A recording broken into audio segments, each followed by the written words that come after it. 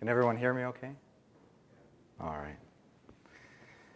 So, first, I'd like, with the Lord's help, to explore the question, why would anyone go to the mission field?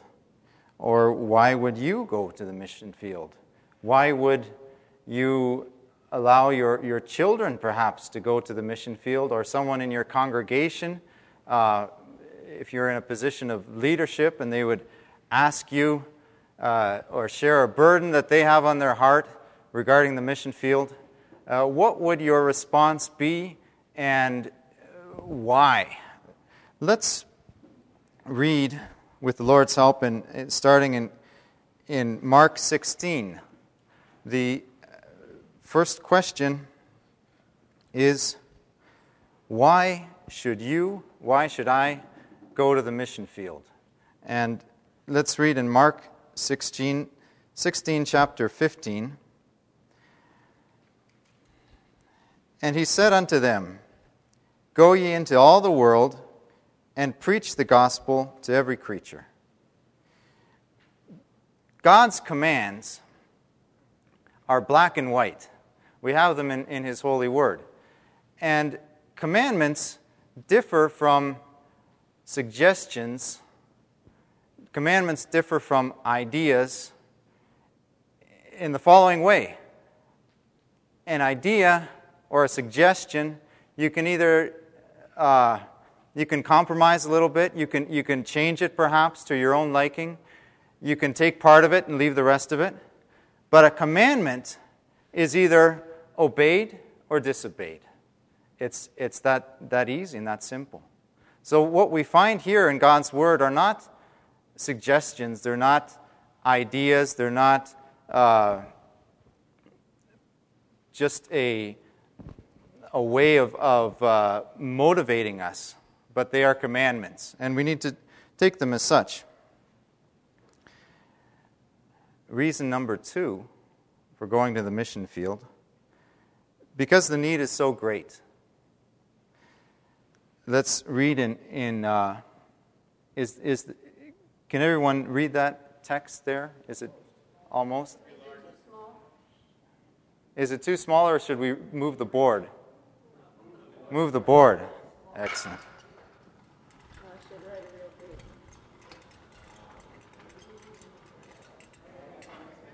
Sorry. All right. Sorry. If someone could look up the next 3 verses, please. Let's start with Matthew 9, verse 37 through 38. And whoever finds that first could read, please. Then saith he to his disciples, The harvest truly is plenteous, but the laborers are few. Pray ye therefore the Lord of the harvest, that he will send forth laborers into his harvest. Thank you. And while we're reading, feel free to read from any translation as long as it's the King James Version. Next is Matthew 13, verse 57. Someone could read that, please. They were offended at him, but Jesus said unto them, A prophet is not without honor, save in his own country, in his own house. So, why go to the mission field? Because there are so many that are longing to hear. I'm sure many of you have experienced that when you speak in your own home church, where you grew up, where everyone knows you and knows your parents and your grandparents and perhaps several generations, there is a limited amount of knowledge that or inspiration that you're able to convey to them. But when you go to a foreign country, there seems to be a greater acceptance. And I've experienced that personally, and I'm sure some of you have as well, that it says, A prophet is not without honor, except save in his own country and in his own house. So we're not seeking prophet status. That would never be a good motivation to go to a mission field. And at the same time, the status is just earned automatically, if I can put it that way. There is a greater acceptance of someone's words when they are in a foreign place among people that they have not grown up with. And that's biblical, and I'm sure many of you have experienced that. Thank you very much. The next verse then, Matthew 13:57, please. Oh, I'm sorry. Romans 10:14 through 18. If you have any questions or comments, please feel free to comment or ask. 14 through 18. Mm-hmm. How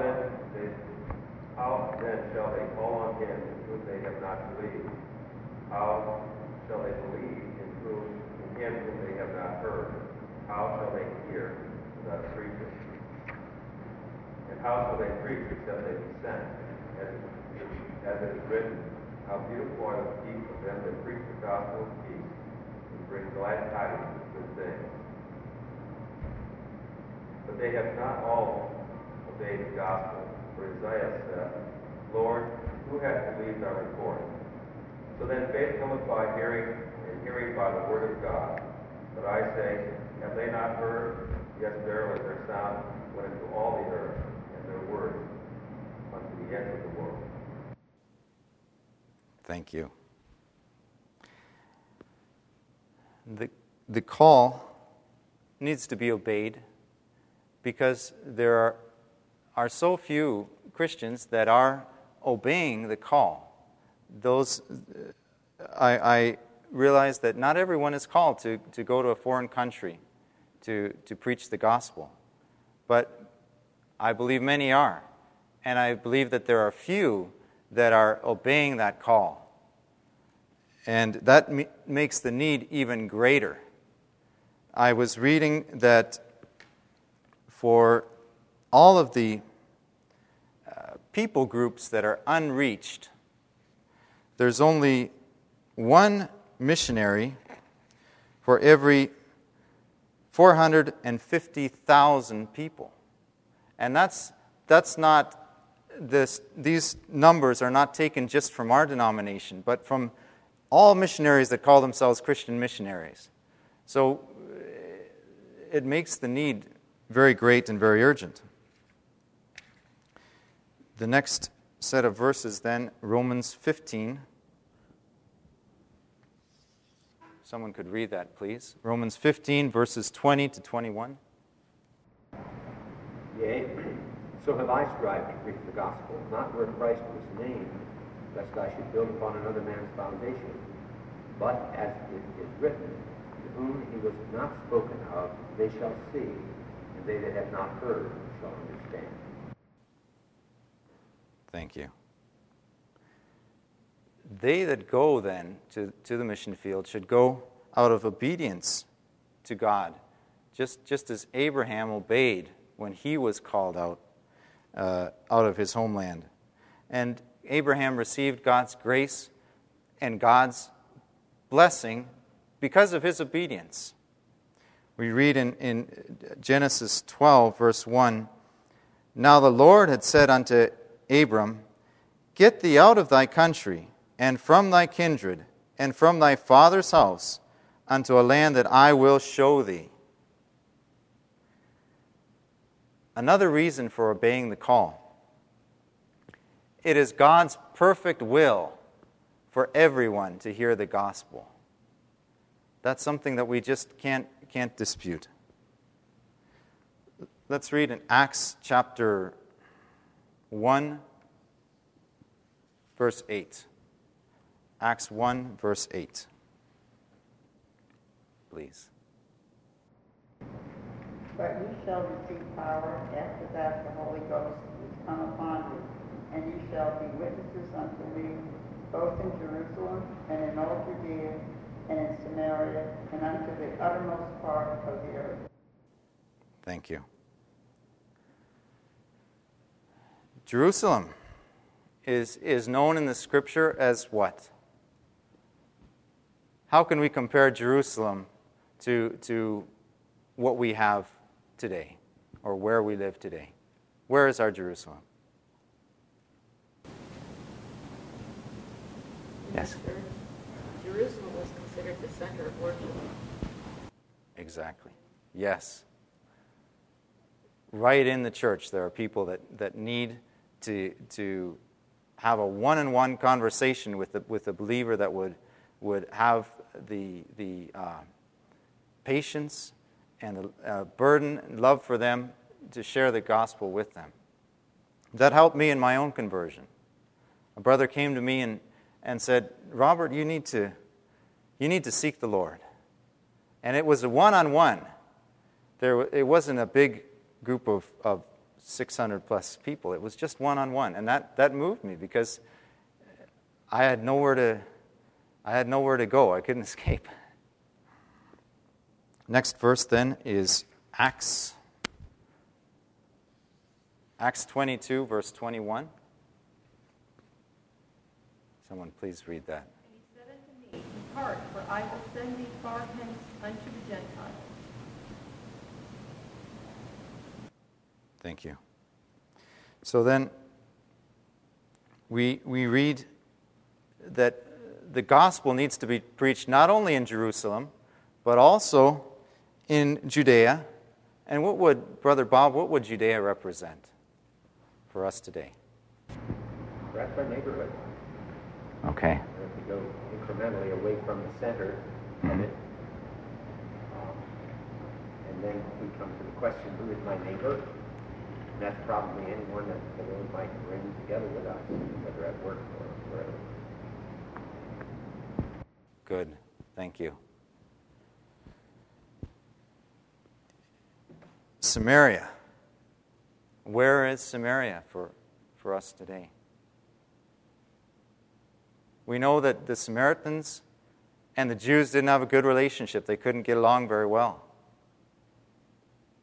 So where would that be for you today? What we consider the forbidden place. Okay, good. Somewhere where Domino's Pizza will not deliver, to put it bluntly. Somewhere where, we would prefer not to go. And then finally, to the uttermost part of the earth. The Bible instructs us, we know the two greatest commandments. We've heard them many times. What is the first? To love the Lord your God with all your heart, with all your soul, with all your mind, and your neighbor as yourself. Thank you. Thank you very much. And the second is to love your neighbor as yourself. So, are we showing our love, the love that God has given us, are we showing that love to our neighbor? Neighbor could be the couple next door. It could be the very next city to us. Or if you live in the United States, you could consider Mexico as your neighbor. That's a neighboring country. So is Canada. There are many places and many people that are waiting to hear. And English-speaking North America, namely the United States and Canada, are quite saturated with the gospel. There is, I read some more numbers here in my free time. 9% of the world's population speaks English. And 94% of all ordained ministers preach to those 9% that speak English. So we are saturated here in North America. There are few that have not heard the gospel here in the United States and in Canada. And those that haven't heard have had probably one or two or more opportunities to hear, and they've just rejected the message. So why then? Why this great difference? Why is it that And again, I just have to use statistics from right off the internet because we don't have these numbers for our own denomination. But why is it that 9% of the world that speaks English gets 94% of all ordained preachers? To illustrate this, brought some buckets.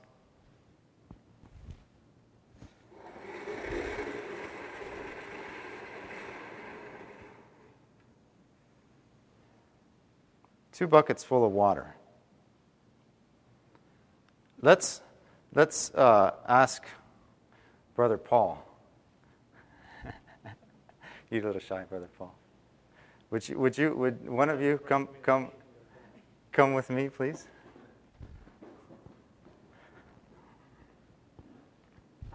We've got these two buckets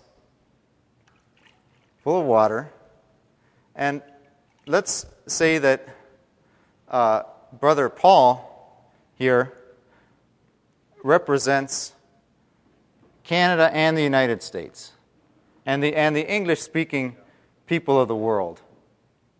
And we're gonna and let's say that he just, let's pretend for a minute that we all just brought our bicycles from Toronto, Ontario, and we're all very, very, very thirsty. It's 95 degrees outside or something, and we're so thirsty. We just arrived on our bicycles, all of us, and we're going to give Brother Paul these two buckets full of water to drink. And for everyone else, let's just share. Let's just share this cup of water. We'll just pass it around, and hopefully by the time it gets right to the back, hopefully there'll still be just a little. Do we need any more illustrations? Brother Paul, is this enough water for you? That's too much. Yeah. Okay, thank you very much. So this I believe is what we're doing with the spreading of the gospel. We are concentrating most of our efforts among the English-speaking population because it's just so easy. I already speak English, and the rest of the world is just getting that little cup. Yes. I have a question. I'm not trying to dispute what you're saying about the saturation of the gospel being preached in North America. Mm-hmm. Though most have heard it, Mm-hmm. but they don't really understand like the true message. So Right. what would you say to them? Like I know that you said in the beginning that not everyone is capable of preaching in foreign lands. Or Not everyone is called, I would say. exactly. Right. To even to be an evangelist or even a preacher on the pulpit, that sort of thing. Mm-hmm. So I'm trying to understand here, like what would you recommend in that case? Or I'm not trying to mock or make a difficult question for you, Brother Robert. I appreciate that. I'm not suggesting that we preach the gospel less in North America, by no means. I'm suggesting that we love our neighbors and show them our love by reaching out a little more. I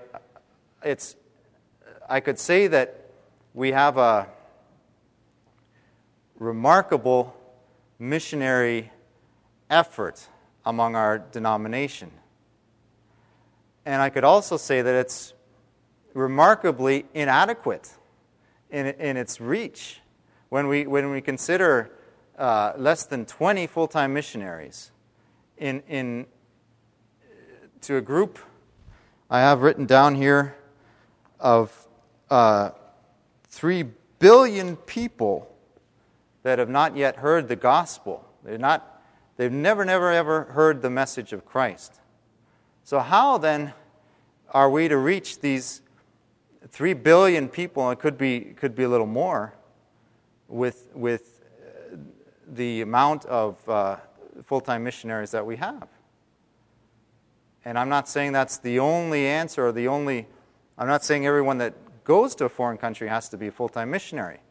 But I would think there needs to be a little more outreach in order to share God's love with a greater amount of people.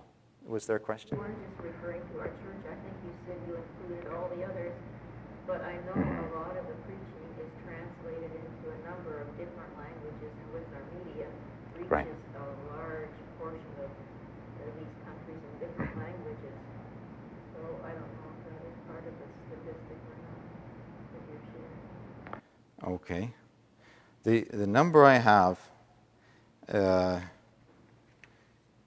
of 3 billion is people that have never heard the gospel message in their lives.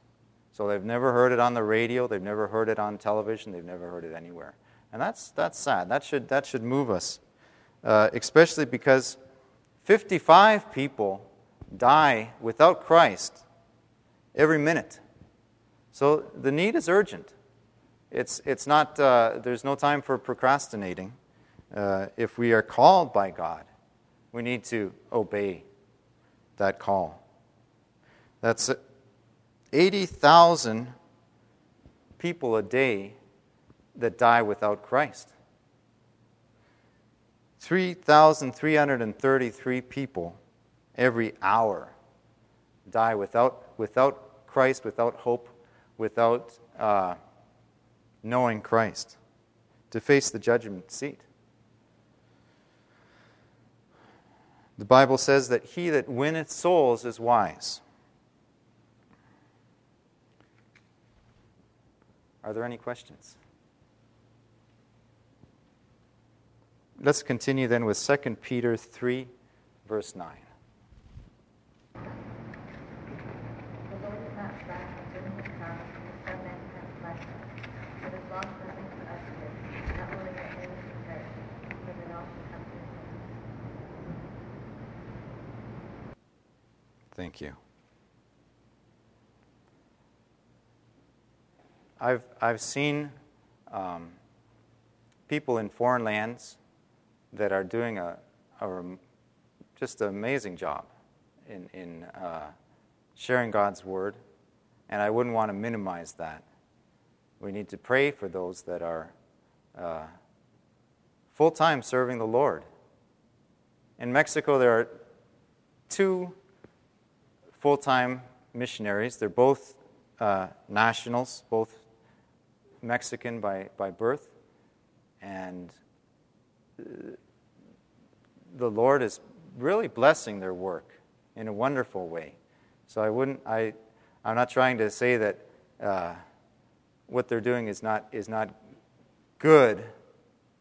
What I'd like to say is that perhaps we should look at the big picture that God sees, because He sees the world as a whole, and see where are the gaps that we could fill in. A few more scriptures then. Can we read John 9, verse 4, please? I must work the works of him that sent me while it is day. The night cometh when no man can work. Thank you.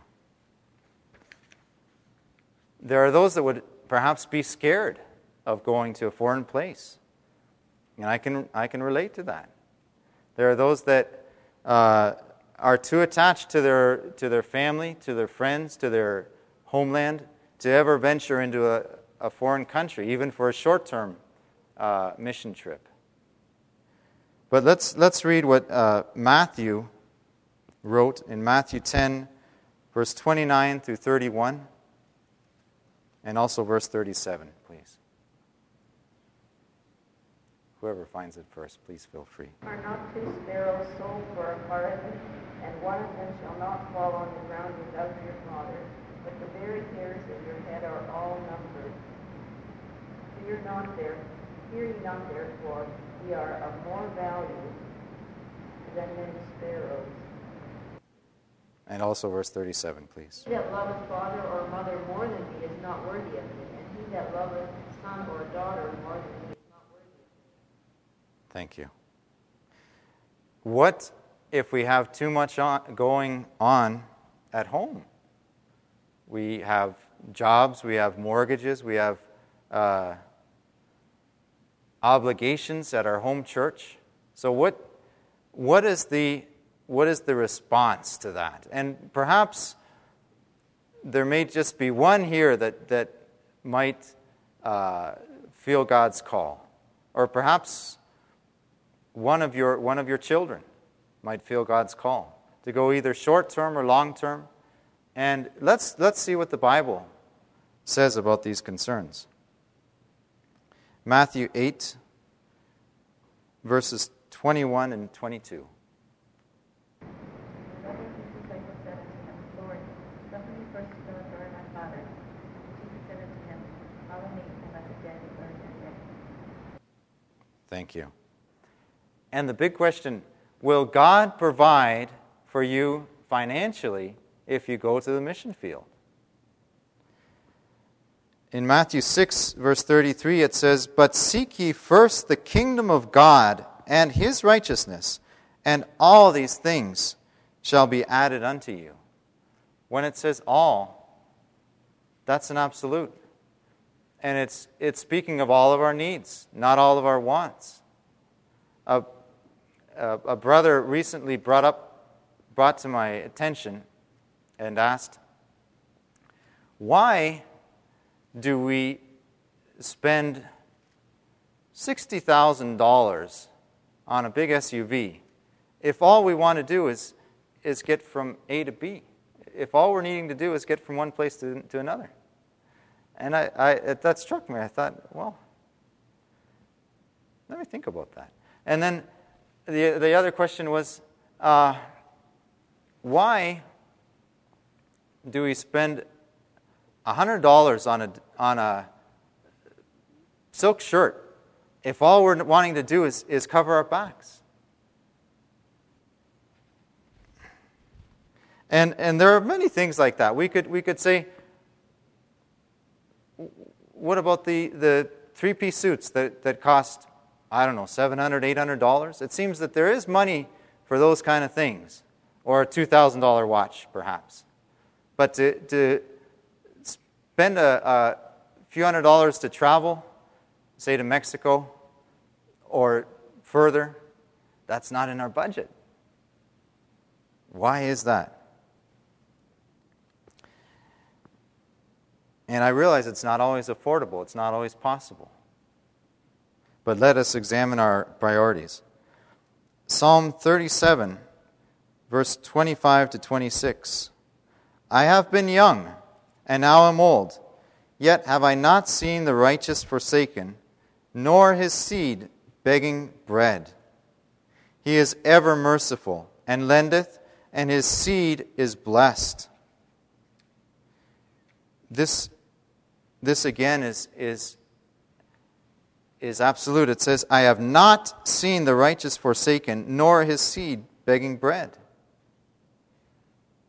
We need to be responsible with our families, and at the same time, we don't need to worry about what we're going to eat tomorrow. So the final question is, what would God have us to do? As a denomination, as a church, as an individual, what would God have us to do? What is the burden that is on God's heart for us as believers?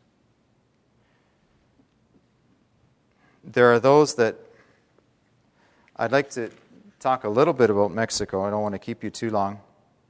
There are those that have gone to Mexico, such as Brother Walter Meister. Many of you remember him.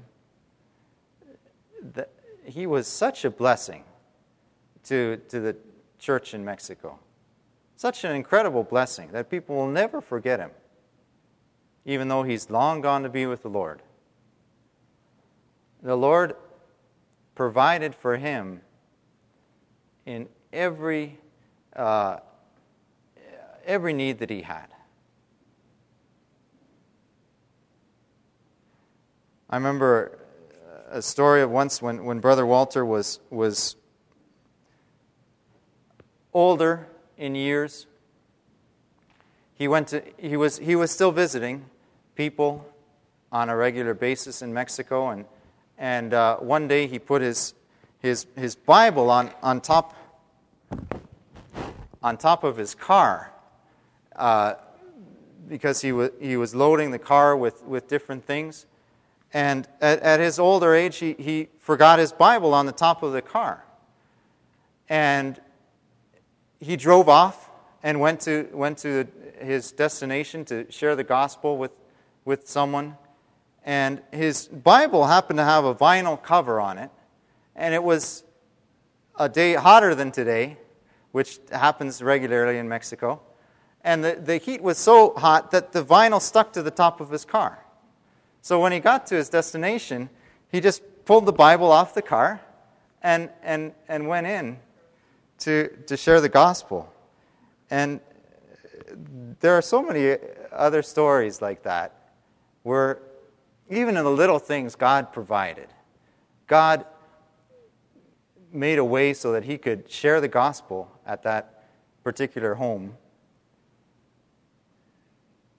And there was really no regrets at the end of his race, at the end of his Christian race.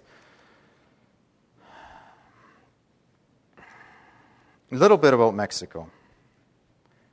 Would anyone like to take a guess at the population of Mexico?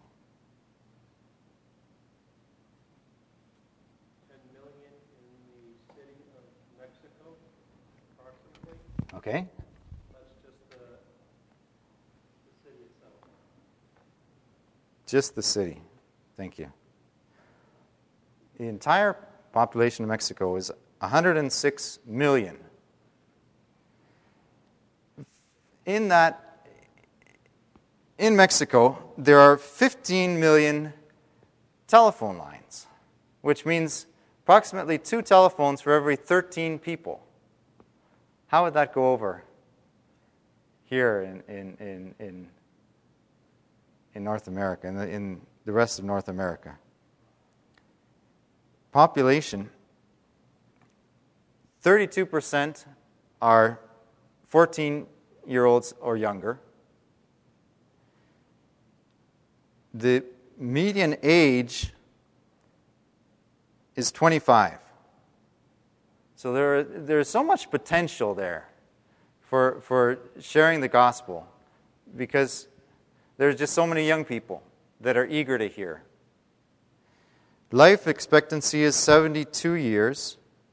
89% are Roman Catholic, which is a religion that was imposed on them by the Spanish.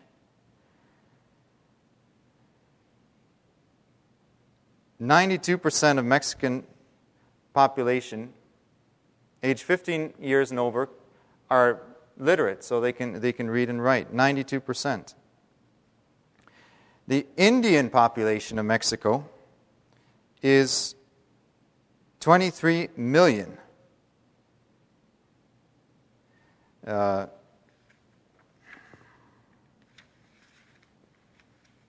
There's the ethnic groups divided between just 4 groups, main groups. The Mestizo, which is the Amerindian Spanish, 60%. The Indian, otherwise known as Amerindian, 30%. White, 9%, and other 1%. Somehow I got the nickname Pale Face during my first few years in Mexico and kind of stuck. It sounds a lot better in Spanish. 40% is below the poverty line. Wages, factory workers, like lot of the ladies at church that work in a factory or cleaning make around $50 a week. There's one brother that is a general manager at a large factory, has a very good job, makes $450 US a week. So there is a range, but the most ready to listen to the gospel are those that are the factory workers, those that are the blue collar people. For some reason, they have always been the first to come to church and the first to receive the gospel. Are there any questions regarding Mexico, regarding all that we've read? There are 2 churches now in Mexico, and besides that, 2 different preaching points where ministers will visit on a regular basis to share the gospel. So a total of 4 cities. Yes? What motivated you to go to Mexico? Well, I prayed about going. I wanted to continue learning Spanish, and I was seeking God's will for my life, and I felt the Lord's leading to go there. It was the closest Spanish-speaking church to home.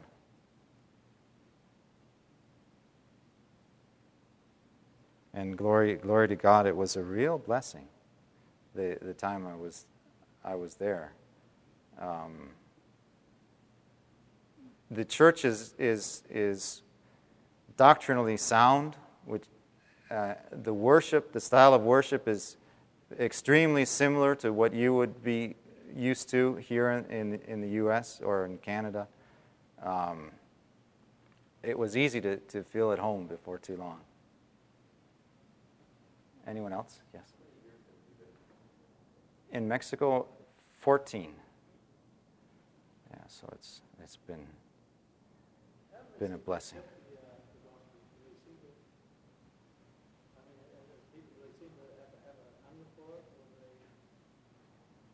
There is a definite hunger for the gospel.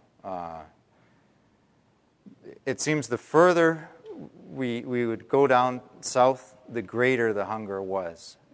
I don't know if that is because of the economics. There's a town where the church is. It's a kilometer square. In the name of the church is Sonora. The Sonora Church. It's also the city is San Jose, the state of Sonora. And the church started with just people visiting. People had relatives there. They would go and share the gospel while they were there on their visits, visiting parents or uncles, aunts, and before long a church started. There were baptisms there. There's now around 15 members in the church. VBS attendance was 250. So it's a real blessing. And there is nothing in this town that's a kilometer square. There is nothing to distract them. There are no movie theaters. There's no dance halls. There's no shopping to speak of. There's nothing that could distract them from going to church on Sunday morning. So it was a lot easier in a place like that. Even easier than on the border. There in Tecate, it took some time for people to come around and to start listening to the gospel, because there were more distractions, although not as many as you would find in most American cities. Yes? You think that it's the poor people, because they're poor, they're more eager or willing to learn of this way of life? Do you think that has anything to do with it, or just the poor be doing it? Personally, I think that is a factor. Jesus said that he came to preach to the poor, and I've seen, out of experience, I've seen that the poor are normally more ready to listen and to receive the gospel and believe it. Whereas some of the, at least in Mexico, that's the way it was. Some of the wealthier Mexicans, some of them did convert, but they were few. There's a brother with a master's degree in church, and he's really the only one that has a university degree. That, yeah, he's the only one, and he's just one of the few, and he's just as spiritual as the rest of them. So I'm not saying that, you know, the poor have a benefit as far as greater grace. I'm just saying that they're the ones that are first in line to hear the gospel most of the time. Yes?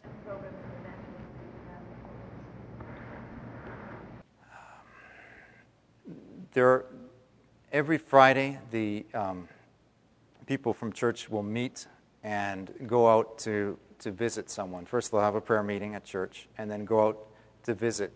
And normally, it'll be a visit where they'll, of course, it's a different culture, so they don't call to make an appointment. You know, they'll just go and knock on someone's door, and 9 times out of 10, they'll be able to sit down in their living room and share the gospel. It's normally someone that, you know, a friend's uncle's cousin or something that, you know, somehow they'll have some kind of connection to this person where they'll know them well enough to ask, may I come in? May we visit with you? They'll split up in groups, normally a minimum of 2, and sometimes when it's a youth, it's up to maybe 15 youth at a time, but that would only be with someone that they really have a good relationship with already. Someone that has come a few times to church, or someone that is directly related to one of them, where they can kind of drop in unexpected. Often, yeah. That's done every Friday and every other Sunday as well. So that's something really that was started right from the foundation of the church, right from when the church began, and it just continued and is working to this day. It's something that is given good results. Yes. Your wife, how did she come to the Lord? My dear wife heard the gospel when a group, actually it was her relatives that invited her, and then her relatives were invited by believers. So it was. Did she understand it? Her English is limited, so she doesn't understand everything that we're saying.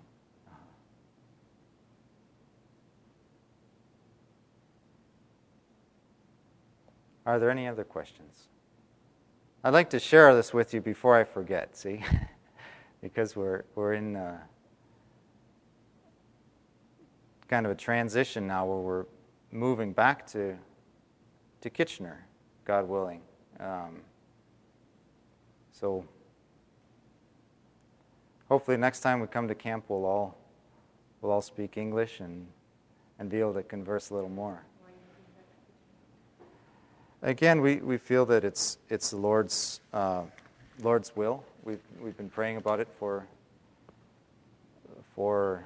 over a year, and I feel it's the Lord's will for us to move back.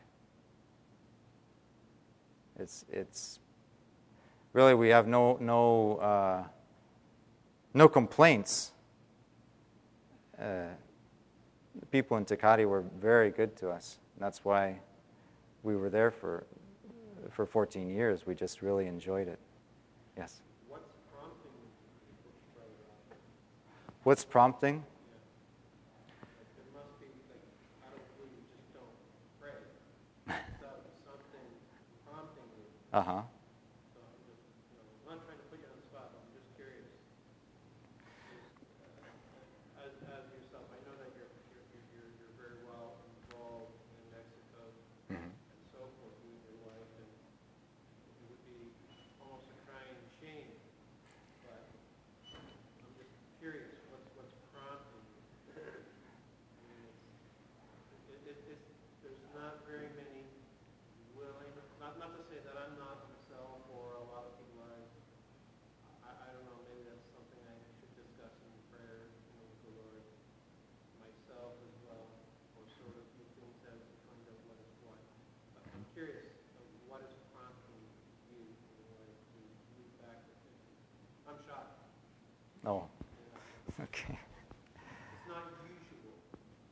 Okay. Missionary to leave and go back to Well, it has been done in the past, I suppose. There were a few things that motivated us to really start praying and seek the Lord's will for our lives. I believe the Holy Spirit convicted us to start praying, and there were a number of factors that also convicted us. One was my father's health, which is quite poor. Another is my son's education. There's very few opportunities in the Takati area for them to study in the English language.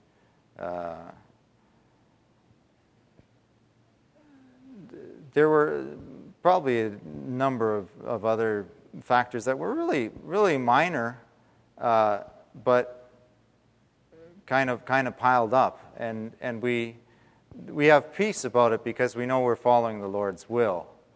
Whatever the factors are, whatever the motivation is, it means nothing unless the Lord is leading us. So we have peace because we feel that it is the Lord's will, and we're grateful to have His guidance.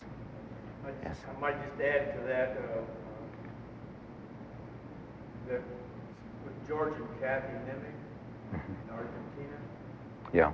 they felt that their mission job there was not completed, but well on its way, and that the church was in a situation where they could leave, and there was leadership there that was built in, and that their family was growing. They felt the need, plus their parents were aging, and they wanted to spend more time with them now in their latter days. So those are some of the motivating factors that, from what I understand, why they got started. Okay. Are there any other comments before we close? Before we continue on, let me just read once again 2 Peter 3, verse 9. The Lord is not slack concerning His promise, as some men count slackness, but is long-suffering to usward, not willing that any should perish, but that all should come to repentance. Could we close with the prayer?